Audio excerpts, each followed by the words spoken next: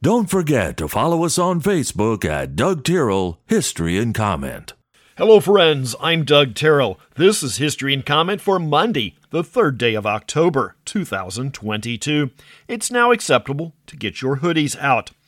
Presidential proclamations and Thanksgiving have a long history together.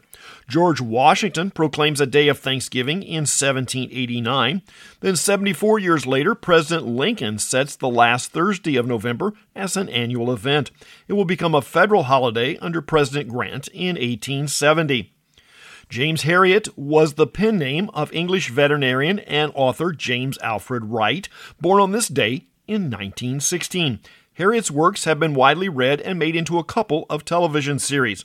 While they appear to be autobiographical, there are differences between Wright and Herriot. Wright was born in County Durham in the north of England and went to school in Glasgow. The Kingdom of Iraq gets its independence from the United Kingdom in 1932. The kingdom was one of the effects of the breakup of the Ottoman Empire after World War I. The Ottoman Empire arose about the year 1300. Centered in Turkey, it covered most of the Eastern Roman Empire lands and further to the east.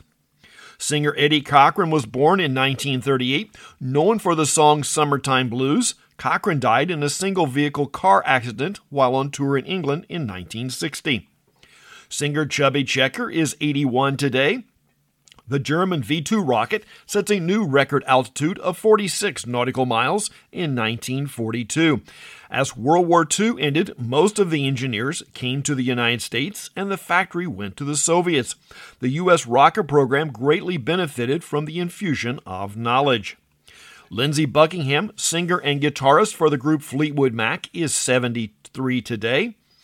The United Kingdom tests a nuclear weapon in 1952, making them the third nuclear power in the world. Today, there are 9. Pakistan and North Korea are the most concerning. U.S.-controlled weapons are pre-positioned in 5 other countries. The California State Superior Court rules the Allen Ginsberg book Howl is not obscene in 1957. This is a treacherous path.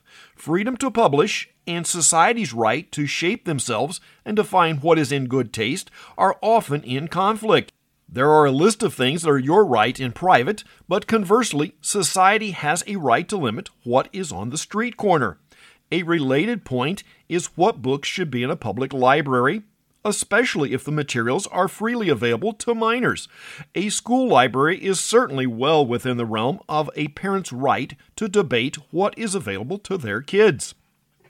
American forces began a 2-day attack in Somalia in 1993. The events are the subject of the film Black Hawk Down. O.J. Simpson is acquitted of murdering his ex-wife and her new boyfriend in 1995. While it is now just historical trivia, the case was a major news story. It opened the idea of DNA testing, but the glove the prosecutors pointed to as belonging to the perpetrator clearly did not fit Simpson. The question that has never been asked is, could it have been another relative of Simpson? The federal government approves the spending of a few $100 billion to bail out banks in 2008. Some of the money was recovered.